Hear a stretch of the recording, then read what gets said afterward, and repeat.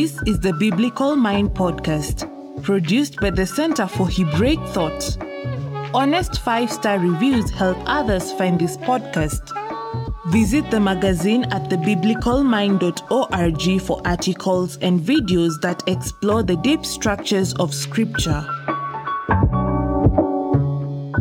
Well, I think when you read, for instance, the Old Testament, you hear a lot about individuals who do bad things. You hear a lot about individuals, particularly who have power, for instance, committing acts of injustice. So particularly with the king, for instance, you might hear about kings who perpetuate injustice. In 1 Samuel 8, the people ask for a king. This upsets the prophet Samuel and the Lord. And Samuel explains to them the justice of the king who will rule over them, the judgment, the sort of way.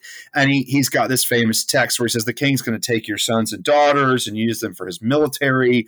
He's going to set some of them as commanders of troops. He's going to take your daughters and make them work in his complex, his bakeries and perfumeries. He's going to take your fields and your vineyards.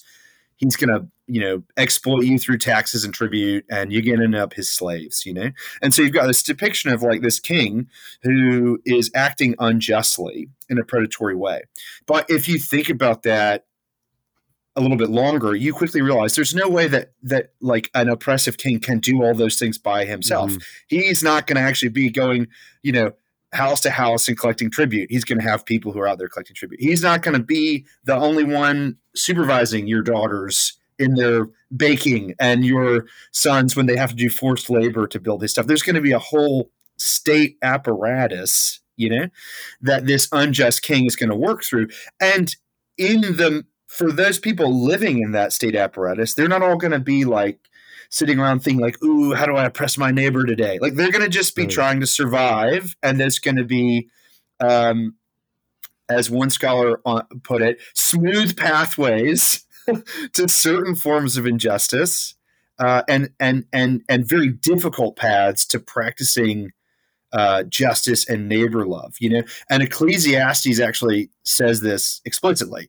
If Ecclesiastes 5:8, if you see the poor oppressed in a district and justice and rights denied, don't be surprised at such things. For one official is eyed by a higher one, and over them both are others still. The increase from the land is taken by all. The king himself profits from the fields. So the author of Ecclesiastes is saying, when injustice kind of gets in the weeds, in the system, it involves individuals like kings, but it also is greater than the sum of its parts because many, many people become kind of caught up in it.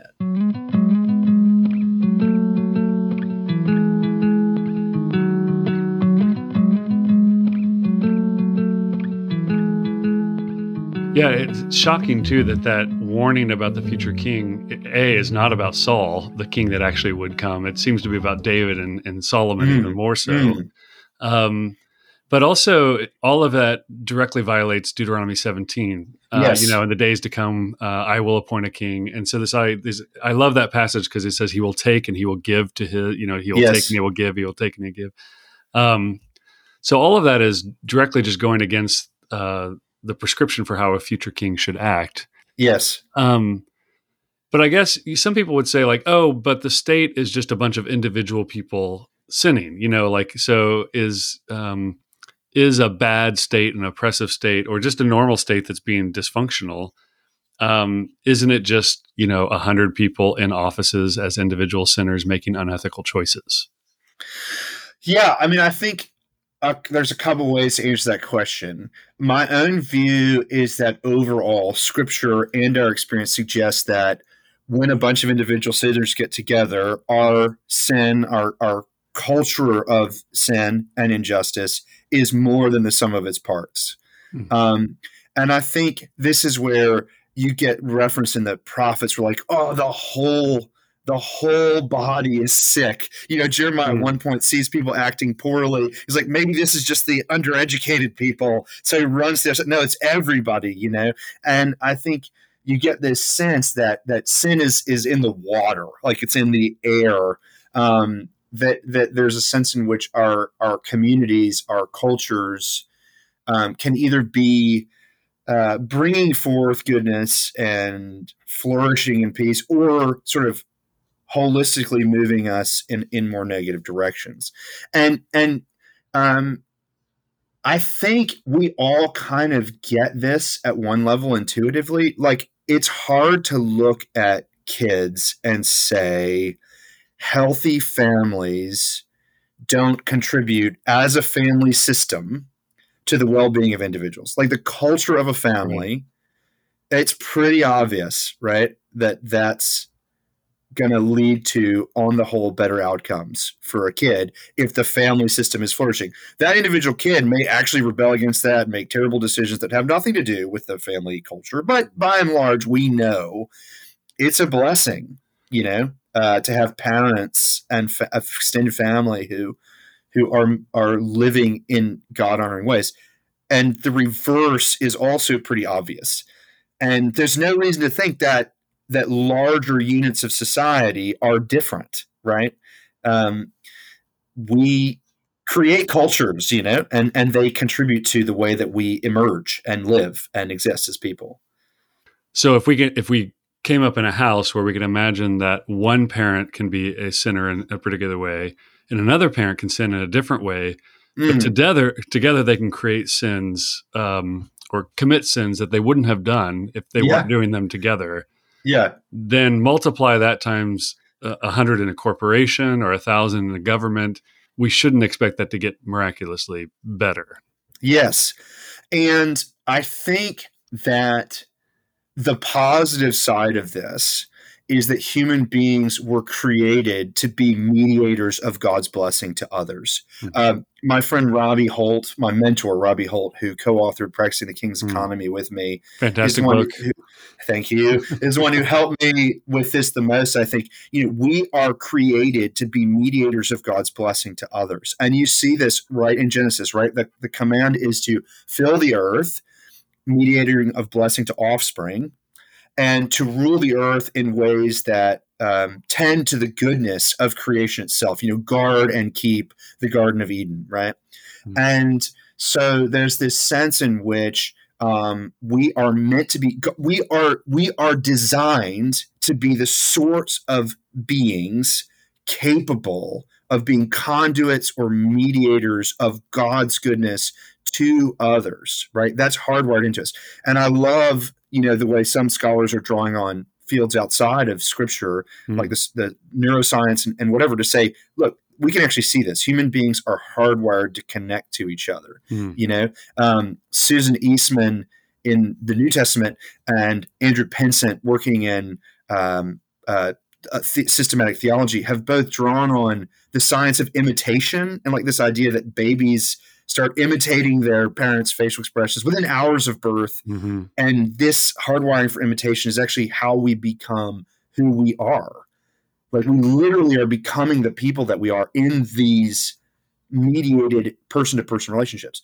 And so we're created for this beautiful thing. You can be a mediator of blessing. But what that means is when humans turn from God's way toward another way, the structure of creation doesn't change. We're still designed to be the sorts of beings who mediate. We just now mediate brokenness and curses. Mm-hmm. And you see that at a systemic level in the Genesis story, as you know, Drew, right? Like there's the story that we call the fall, right? But then there's the fallout. There's the avalanche of sin where things get worse and worse and worse. And if you're looking for an example of kind of like systemic, cultural, widespread corruption, Genesis 6:11 talks about how the earth was ruined before God, and the earth was filled with violence. And God saw the earth, and behold, it was ruined because all flesh had ruined its way on the earth. Mm. So there you have like a system, a structure, a culture of violence that includes not only humans, but animal life and ecological flourishing. And in that culture of sin, every human being is also individually a sinner. Yeah. So you get both the structural and the systemic and the individual right there in the flood story. And so I think that this idea that there are structures of sin, there are systems of brokenness, is kind of everywhere hidden, everywhere under the surface of the text, and occasionally comes to the surface in text like that. I don't do sports, so I shouldn't use sports analogies, but I do understand some basic concepts of sports. And I think I usually say, when it comes to the ethics of Scripture, we're playing soccer, not tennis, in the sense that, again, a good football soccer team does require each individual player to participate in this particular way and mimic the players and, do their best, do their work. But the sum becomes something better than any individual can do, right? There's nothing they can do on their own. And man, that is that's easy to say, but it's really difficult, I think, for modern, especially Western Christians, to get their mind around the fact that actually the goal is not for me to become a better person. The goal is to live in a flourishing community. Right? Yeah. Yeah. You've written a little bit about this. You have a book coming out on this, right? It's fascinating that you put it that way. I mean, there's two things I would say. One is it just gives me flashbacks to when I was at Covenant College and studying community development, and we're doing a course on culture in different cultures. And our lecturer had this, Steve Corbett had this spectrum, where cultures, you could plot cultures roughly in terms of their emphasis on sort of an individual perspective versus more collectivist perspective. And the thing to say is just that the U.S. is off the charts in cultures of the world today towards that individualistic perspective. So if we have a hard time not seeing just that in Scripture, that may be because we are hyper-individualist in every area of our lives. And I'm not saying that that's all ubiquitously negative. I think in its own world, the Bible probably emphasized the individual more in some cases than its collectivist ancient Near Eastern background, right? There's some surprising sort of individual emphases in the text in its own world, but in our world, we are the weirdos, you know? Yeah. So the idea that you'd have to explain to an Israelite reader back then, or say a Maori indigenous reader in New Zealand, where I am now, or a Maasai reader in Kenya, where I used to live, that the Bible understands systems and structures, they would just be like, yeah, duh, this is obvious. So yes, but the other thing, go ahead. Well, I want to say, I think the U.S. is off the charts in individualism, but we also have this English problem so in other languages, even Romance languages, they can see for themselves the second person plurals littered throughout the Scripture. So when Paul is, some of what people consider their life verses are actually, y'all have been called, right? Yes. I have said this before in class. I think the most transformative English version that has yet to be written, right? In the Bible, somebody has done it. Is the Southern International version. Because if you just y'all, or sometimes in New Zealand you say yous, or yous guys, we just got to find a way of getting these second person plurals. And it's interesting in texts like Deuteronomy, where you get this hyper fixation on the culture, right? How are you going to remember? You all have to work together. You have to come together as an entire society for these rituals, these big feast rituals, but also you and your household, when you sit up, when you lie down, when you're on the road, when you're everywhere, you have to be constantly talking about the Torah, about God's way in the household. And there's this fascinating deal in Deuteronomy where it goes back and forth between the you and the y'all. Right. And it seems like it's designed to be saying y'all will flourish or fall together. But y'all are also made up of yous who have responsibility for contributing to the y'all that will flourish or fall out together. And it goes all the way down to the 10 Commandments. If you think about law codes that are written, if a man does X, then Y. And the 10 Commandment is actually singular you, if you. Yes. Yeah. Yes. So yes, fascinating. Okay, so I cut you off. You were getting ready to say something else fascinating. Do you remember what it was? I think it was that bit about Deuteronomy. You worked it in anyway. Yeah, yeah, that's right. Well, I think, yeah. I think this idea of structures is so helpful for us because we all know, if we think about our lives, that our society makes certain forms of behavior easier and certain forms of behavior more difficult. Certain ways of thinking easier, certain ways of behavior more difficult. There's a book on critical realism that I read recently that was Christian theologians looking at some of these ideas and talking, again, to use this language, of smooth pathways, right? There are smooth pathways in a society that push us in one direction or another. That doesn't mean that they can't be resisted. Individuals can resist them, and often God's call is to resist them. But it would be foolish to ignore the way Scripture suggests structures and social systems and families and nations can embrace smooth pathways that are either towards flourishing and goodness or away. And this is why you get this this is one angle, I think, on the idea of intergenerational sin in the text, right? Like in God's explanation of his character in Exodus, you get the reference to, showing steadfast love and faithfulness to 1,000 generations, right? But bringing judgment on the sinner to the third and fourth generation. And scholars have pointed out, well, the third and fourth generation is probably the limit of what you'd have in a household. Right. It's the living generation. Yeah. It's the living and the household probably participated in that rebellion in a number of ways. But you also get this other idea in the histories where, like, generations past, you get references to judgment for the sins, your sins and the sins of your fathers and mothers implicitly. And there seems to be a solidarity with the ancestors' sin that Nehemiah and Daniel, for instance, repent of. It seems like they're recognizing that we have sort of been shaped in line with our ancestors' rebellion. And so the idea of intergenerational confession is not arbitrary. It's not completely like there's this debt that our ancestors earned and that we have to pay off for no reason. There may be dynamics like that in places in the text, and I've written about some of those elsewhere. But one thing that seems to be going on here is that we tend to sin in the image of our neighbors and our ancestors. And that's just common sense, but it's also on the surface of the text.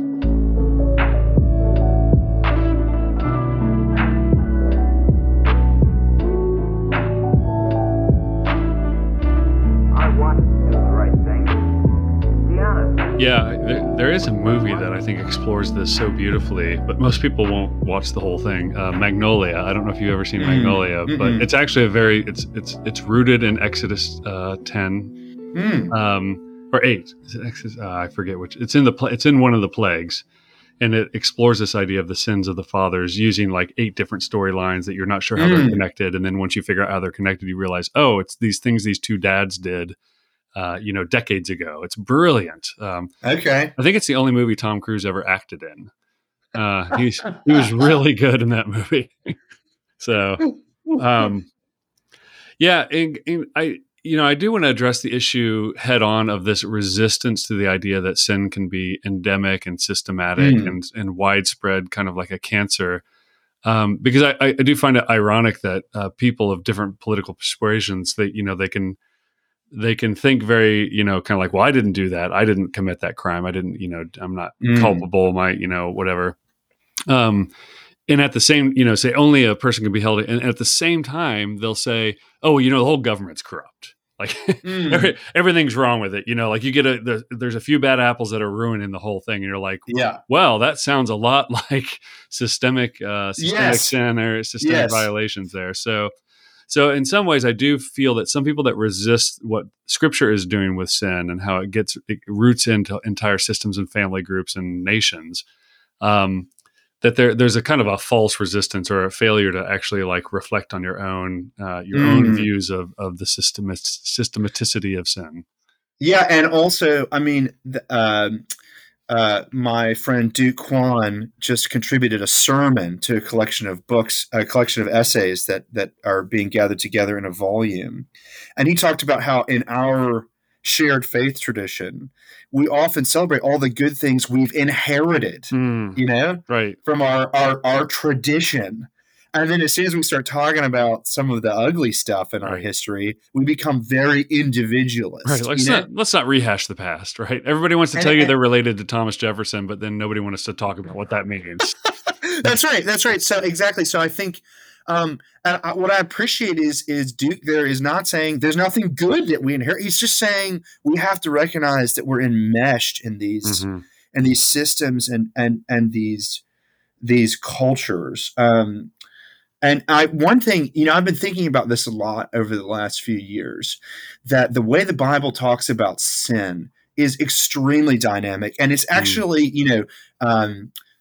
if you think about how when you're a Christian, one thing that happens is that you discover ways that your faith makes better sense of more of the world than other ways of thinking. Hopefully. Like what are the things? Yeah, exactly. Yeah. What are the things that make you go, oh my goodness, this still makes sense? And one for me is Scripture's diverse, complex depiction of sin. So, like you think about Paul, Paul can describe sin as something we do, like I committed a sin. You get that in Romans. Paul can say we are sinful. You get that in 1 Timothy. Like it's an identity, It's not just something I did. It's something I habitually do. But as a lot of theologians have pointed out, Paul also talks about sin with a capital S, like this hostile power. So sin can seek to rule, right? In Romans 6. And there's this idea that and John talks about this as well, but he talks about in the devil, talks about the devil in ways that are similar to the way Paul talks about sin. And so you get this idea that there are these hostile enemies, sin and death, and they seek to rule us. And these spiritual powers have mastery over us outside of Jesus. And under their influence, we become people who habitually sin. And so that's why Paul in Romans 6 is keen to say, even once sin is no longer your master, even when you no longer have that overlord, you're still in danger of continuing to act like a sinner, offering your body as an instrument of unrighteousness, or I like the translation, as a weapon of injustice, because you got used to that under the reign of sin. Now you've got to proactively seek to orient your body and your life towards the reign of Jesus and the reign of grace. That's just Paul, but I think that stuff goes all the way back. You think about the very beginning of the story in Genesis. The first act of rebellion is a decision.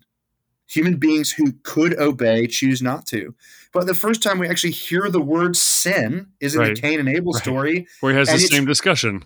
Yes, exactly. And it's an agent. Sin is crouching at Cain's door, desiring him, and it's got to be mastered. So what is sin? Sin is something we do. It's an identity that we can acquire. It's something that gums up our structures and systems. It's a power. Which one is it?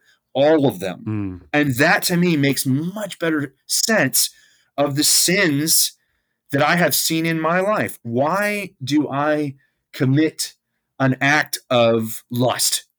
Is it because I'm a lustful person? Yes. Is it because I succumb to a lustful temptation? Yes. Is it because I live in a society obsessed with sexual exploitation and pornography? Yes. Is it because there is a hostile power at work that wants to steal, kill, and destroy? Yes, all at the same time. Yeah. And that's true of our economic life. That's true of our ethnic identities. Like, why do I have trouble treating racially other people as loving them as myself? Jesus calls to. Is it because I sometimes make poor decisions? Yes. Is it because there's brokenness in my heart, racism in my heart? Sure. Is it because I live in a society where the way that Black and brown people are portrayed in the media is often relentlessly negative, where there's horrible messaging about Black and brown bodies all the time that I've absorbed through the pores of my skin? Yes. Is it because my upbringing was primarily segregated, right? Was that segregation driven by personal choices? Yes. Was it also driven by decisions in banking and zoning law? Yes. Is it because Satan hates humanity? Sure. All and at the same time, right? And so I think, man, when I think about the stuff that I could do this with economics, poverty, man, it's all these things, and that complexity that we discover in Scripture helps us make sense of why when we confront massive issues in our lives, we're going, I'm responsible, we're responsible, There's a structure here. There's a spiritual battle. And it's all those things. Yeah. And that makes better sense than the ideologies on offer outside of the faith, from my perspective, at least. Well, and within the faith, I think you'll find traditions or personalities that want to reduce it to just one of those. Yes. Right. Yes, that's right. Like, until we figure out this is a spiritual war, then nobody will do anything. That's right. That's right. Or until we figure out everybody is individually responsible for what they do. Right. That's right. And I think also, just thinking through Paul now, the emphasis in like Colossians comes to my mind, that all over all principalities, he's put them Yes. he also Yes. has this mentality of that anything that you think can be solved through your prowess or Yes. power, it's all in Christ. So, and there's also, that's right, Drew. And there's also this fascinating discussion in Paul scholarship about how when ancient readers would have heard things like principalities and powers and lords and rulers, they would not have had this neat and tidy distinction between the rulers that I can see who run Colossae or Corinth or Philippi or Rome, and the spiritual, Frank Peretti-esque demons. They would have seen this world kind of, and so if that's true, and I think it is, then they're giving us language for understanding how our economic systems and our social systems and our family systems and our cultural systems are bound up in our collective individual decisions. They're bound up in our cultures, and they're bound up in spiritual forces. I used to always use the example when I was talking about this, if you think of human beings like a house, my friend Brian Ficker taught me that God created us to have healthy relationships with God, with ourselves, with other people, and with the world around us. And I used to diagram that as a house. The foundation of the house is your life with God, and there are these pillars, right? But of course, you're not a house by yourself. You're in a neighborhood. And everybody knows that home values rise or fall based on stuff that's going on in your neighborhood. And if your neighbor has like a meticulous lawn, it's going to put some pressure on you to go out there and mow the lawn. Right. And if they have cars on blocks in the front yard, you're going to feel not so bad about how you. And so we get this intuitively that we're part of these larger structures and systems. And we see it in Scripture, I think. Yeah. And going back to that, when we see a king who's oppressing, there's a whole cohort. It takes a village to raise, an oppressor, right? We see the same thing with the pastorate, with elder boards that kind of are suppressive or abusive. It's never one person. There's always something supporting in an organization. Sorry, go ahead. And we just should say, it's easy to talk about this in terms of sin, but we should always remember that the Bible is equally clear that the flourishing life works this way as well. Right. When the righteous flourish, the people rejoice, in Proverbs. In Psalm 72, the good king influences the whole society. Right. Paul talks about the faith that lives in Timothy that first began with his grandmother, right? So we're built for structures of goodness, right? And so it's I think we have to constantly remind ourselves when we act like people are these kind of thick candy shell, nothing gets in. We are cutting ourselves off. From life, from goodness, from peace, from joy that we're designed for. From sanity. Or from sanity. Yeah. That's right. So it's we equally need to imagine from the Bible, we've been liberated for the reign of grace. And that means my decisions can change. That means my character can change. That means my Lord has changed. And that means that the cultures that we create can be different.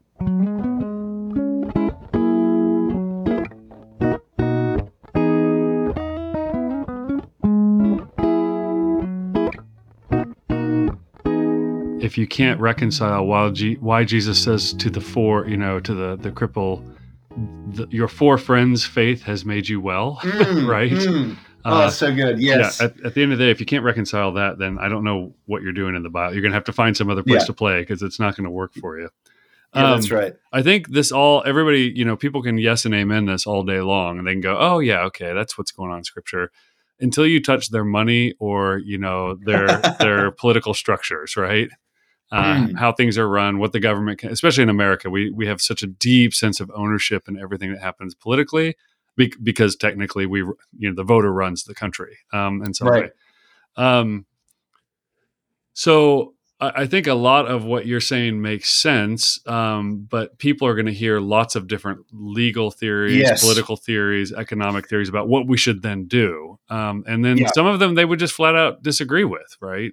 And I think of the typical one is, people go like, well, in Acts 2:42, they sold all their possessions and had everything in common. Therefore, socialism, Europe is right about everything, or Scandinavia is at the very least. So what do you do with those people that kind of jump from this general theology of systems and flourishing that we've been talking about straight to a particular output? So I'm going to resist the urge to try to address the very practical questions first, at least, and try to offer kind of some meta sort of observations, because I think where I see this the most is because I've done a lot of work on the Bible and economic life and the Bible and race, and so the two things I get historically have been, this is socialism or whatever. On the one hand, or a new one now is this is all critical race theory. And you can just stop and ask them to define that.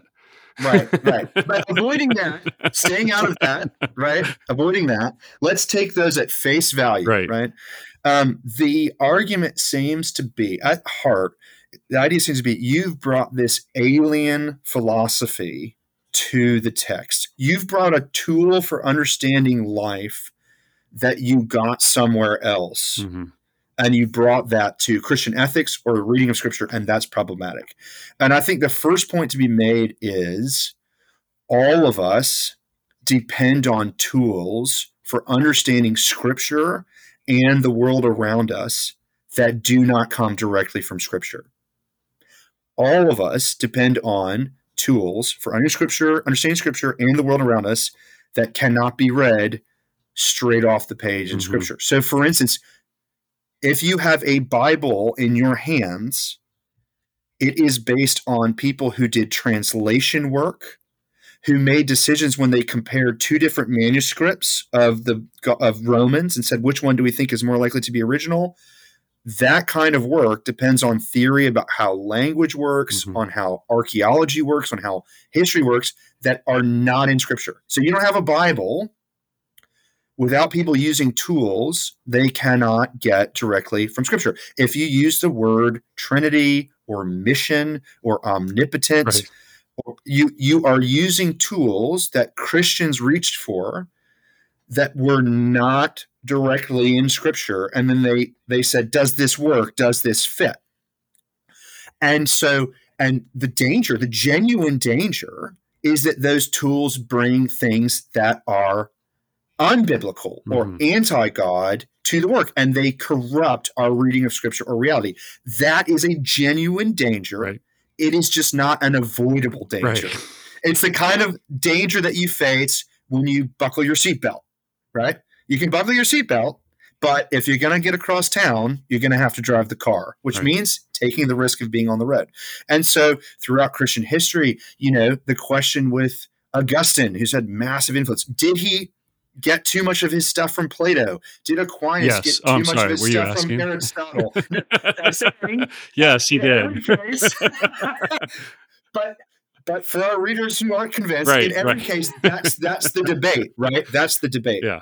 So, what pretending we don't need to think about economic theory or political theory or racial theory, when you act like we can just do without all that, what you're committing to is a naive, individualistic, neutered version of the text. So Isaiah says, woe to you who add house to house, field to field, until you have no neighbors. That's awesome. But how are they doing that? Were they adding house? Was it legal to do that? What was the significance of a field? How was that field enmeshed in their political society? If you want to know those things, you're going to have to go beyond the bare words of Scripture and talk about archaeology, about history, about economic theory, and everybody does this. They do it, right? They either go to the text and what they see will be affected by the kind of economic theory. If you hear Paul saying in the church, God has arranged the body so to give greater honor inside the church to the parts that lack it outside the church. Paul describes the less honor in Corinth that's being given to those who are foolish, they're not well born, they're the weak in the world's eyes. But what do those words mean? Right. And what is honor, and why does it matter? To understand that, you're going to have to get into, well, what do we think the society and economy was like in Corinth? And if you want your church to be shaped by that, you're going to have to go, how are people dishonored in our society? Mm-hmm. And if you want to move past, as Paul clearly does, the form of dishonoring that's like spitting in someone's face, you're going to have to go, well, does our economic system dishonor certain people in ways that are problematic? Do we dishonor certain ethnic groups in ways that are problematic? You're going to have to ask those questions, and you're going to have to pick up tools and theories and ideas that are not directly readable off the page of Scripture. And so what you need to do is critically engage those tools, mm-hmm. right? Let the Bible talk back to them. Let the Bible critique. The Bible remains the authority, but we have to have tools to use it. So we bring the tools, and then we allow Scripture to talk back to them. We have to have tools for living the text in our world. So we bring the tools, but we let the Bible talk back to them. And so in my reading, I know this is a long answer, but in my reading of economic life, when you pick up somebody who is explicitly Marxist or implicitly Marxist leaning, they've got this worldview that says class is the main thing, mm-hmm. and the more powerful class exploits the lower class, and that's usually what's going on. And I'm not the first person to say this, but that's sort of like the only tool in their toolbox right. is class exploitation. But you know what? If the only tool you have is a hammer, everything looks like a nail. So, but at the same time, sometimes you need a hammer to bang down a nail. Right. So people with that lens have helped us see the way that, man, in the background of Israel's life, people were being exploited. They were being given predatory debt in order to seize their fields. And they were doing that caught up in this political system where there was incentives, not just from kings, but from imperial powers through the tribute system to push them in that direction. And you start going like, oh man, when Job talks about how the landless poor are treading out the grapes while they're thirsty, people who've thought a lot about class exploitation can help you see some stuff there that you might miss. Mm-hmm. On the other hand, really thoroughgoing Marxist readings have a hard time imagining anything but class struggle. Right. So when they see the laws about debt forgiveness, they tend to go, how is this debt forgiveness actually helping the powerful lender rather than the needy borrower? And at that point, I want to say, hey, I think your tool is not helpful for this at this point. But the people who are soaked in a more capitalist reading have the exact same problem in reverse. They tend to read these ancient texts as if they're all in a free market economy, and they weren't. Right. They just weren't. That's not the world that they lived in. That's not the way these things worked. And so heavily capitalist leaning readings run into the same problem in reverse. And so you kind of, my fear is either like when we go, oh, that's critical race theory, or like, oh, that's Marxism, or oh, that's capitalism, or whatever. We're either being naive, like pretending we don't all need tools to understand the text and to figure out how to live it out, or it's actually bad faith. We're actually not legitimately engaging Scripture or our own world. And either way, the people of God don't get down the road. And so my desire is that people would bring their tools to light. They would say, you know what? I actually think this kind of an economic way of life makes more sense to me for these reasons. Let's see how that stands up to Scripture, and in conversation with others who disagree, and see, have a more honest conversation. We know the Bible calls us to care for the poor. We don't know all the exact ways they were exploited, and it would help us to know and to think about how they might have been exploited. We know that God calls us to care for the poor today, and that's going to require more than Deuteronomy. I hate that it does, because I love Deuteronomy, but it does. So we need to figure out how do we have more intelligible, honest conversations about that. And when we do, we're going to find assumptions that just don't make sense. Like the Marxist assumption that there is nothing beyond class struggle, that the idea of solidarity across classes is elusive. The Bible doesn't see the world that way. It sees genuine love and affection across lines of class. So that needs to challenge the way we think about the world. Conversely, the idea that I have autonomy over my stuff, and that's a really good, important value. The Bible checks that kind of hyper-capitalist assumption all over the place. All over the place, So I pause there because I've just been rambling on, but I think this is really important. Well, I think one final question, you can give a one-word answer. Are you going to vote for Cornel West for president? I love. I quote Cornel West all the time, and I'll use your question to answer the question that I want to ask. I quote Cornel West all the time because he's got this great line that justice is what love looks like in public, not just an abstract concept to regulate our institutions, but a fire in our bones to promote the well-being of all. And if you look, and John Goldingay, the Old Testament scholar, quite similarly says, justice and righteousness are about the faithful exercise of power in community. So one thing I would say in all of this, if you look at just the Old Testament, you can say, what does it look like to exercise power faithfully in community? In the land pre-king, it involves villagers lending freely, forgiving debts, returning land in the Jubilee year. Under Josiah, in the monarchy, the ideal vision of the king.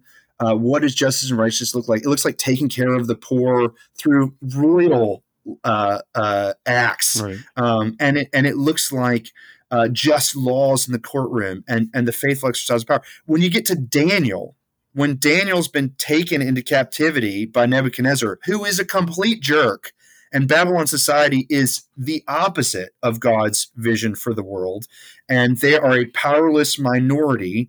What does Daniel in chapter 4 spend his time telling Nebuchadnezzar? Break off your sins by doing righteousness for the oppressed. So he's promoting the faithful exercise of power in a third sort of political economy. So the ideals of Scripture in that little thing that I just did there are being contextualized in different political contexts, different economic contexts, different cultural contexts, creatively, thoughtfully. That's where we want to see God's people moving, inspired by the church. So I have no idea who I'm going to vote for, but I do know I'm going to keep quoting West on that line because I think it's really helpful for thinking about how we can love God and neighbor in a variety of different socio-political economies and circumstances. And it sounds like you're saying the need for skilled improvisation of these principles in all the different places we find ourselves is really of paramount importance. Yes. So we've got to think – so if I can just say this because I think it's so important. I think the church should be a place, for instance, faith community should be a place where what I take to be the authoritative word of God is announced. And the values and way of thinking and way of living, the paradigmatic depictions of God's kingdom are announced in the sort of thus saith the Lord space. And cultural idols will be confronted in that space. The way that we think about orphans and widows and immigrants, the way we think about our bodies and human sexuality, the way that we think about family and who's in control will be challenged, right, at a heart deep level. And that doesn't happen as often as it should in faith communities. But even when that happens, we often assume that if we kind of know where we're going, we understand those paradigmatic expressions of God's kingdom, that we've solved all the questions about how to get there. And actually, I think Scripture gives us enormous freedom for arguing about how to get where we want to go. And even when faith communities do that first thing, the second thing we got to do is like get together. You know, you move out of the pulpit, the thus saith the Lord, to what seems good to the Holy Spirit and to us in the way that we vote, march, buy houses or don't, organize businesses that we have influence in, think about the immigrants in our own backyard, train our kids to think about sex and what does that mean for how we engage public spaces with quite different views. So then we've got to get in the hard work of working it out. And that is going to require wisdom. And to use your word, which I love, improvisation.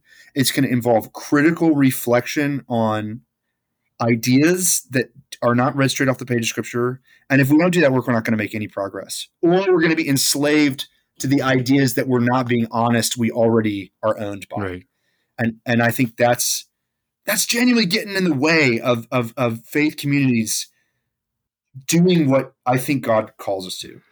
It is amazing that Scripture doesn't leave us with a bunch of ideologies, but actually it hands us over this demand for skill and wisdom and says, go for it. I mean, it's very risky on God's part. Yes. Sort it out. Yeah. All right. Well, Dr. Michael Rhodes, thank you so much for your time and for your wisdom on this topic. Thanks, Drew. Good to be with you. You've been listening to the Biblical Mind podcast, exploring the deep structures of Christian scripture. For more, visit the magazine at thebiblicalmind.org. Subscribe to this podcast at all the usual places so you never miss an episode.